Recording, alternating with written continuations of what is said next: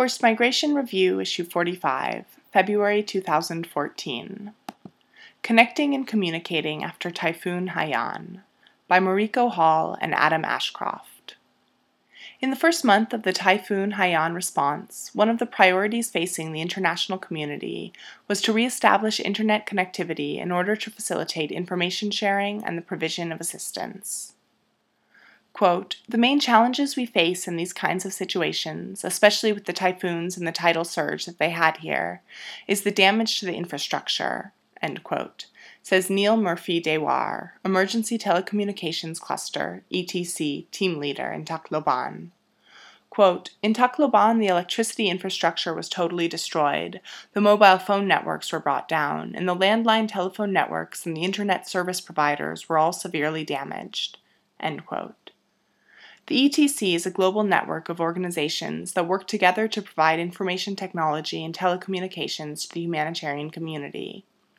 Through a pre-existing partnership, the Luxembourg Directorate for Development Cooperation's, EndNote 1, Emergency.lu telecommunications platform was deployed alongside technologies from Ericsson Response and the World Food Programme to support the ETC by providing essential communications to the relief community within days.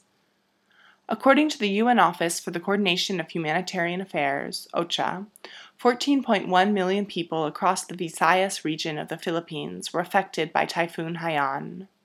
Over 1 million houses were destroyed, 6,109 people were reported dead, and 4.1 million were displaced. Due to the scale of devastation, all the humanitarian response clusters were activated. The town of Guiyan in the province of Eastern Samar was Typhoon Haiyan's first point of impact in the Philippines. Even before the disaster, internet connectivity was very limited.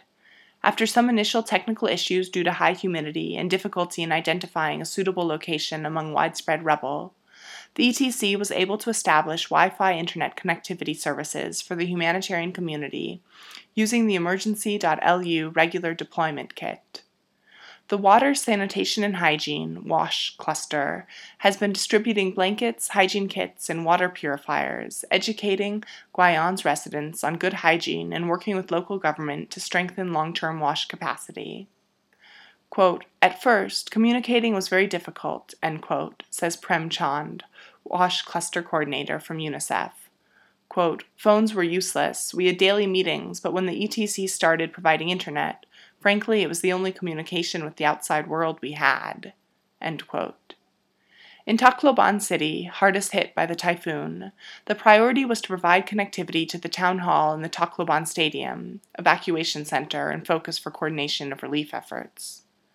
A second Emergency.lu rapid deployment kit was installed in Ormoc City on the roof of the City Hall to provide free internet and voice services to the humanitarian community there, with a small internet cafe at the City Hall. Quote, "Today the ability to be on the internet and be able to share information with headquarters is essential," end quote, says Jesper Lund, head of OCHA in Leyte and Samar. Quote, "Everything we produce here is immediately uploaded to the internet so it is available to the wider community. We cannot imagine a situation anymore where we don't have internet access," end quote.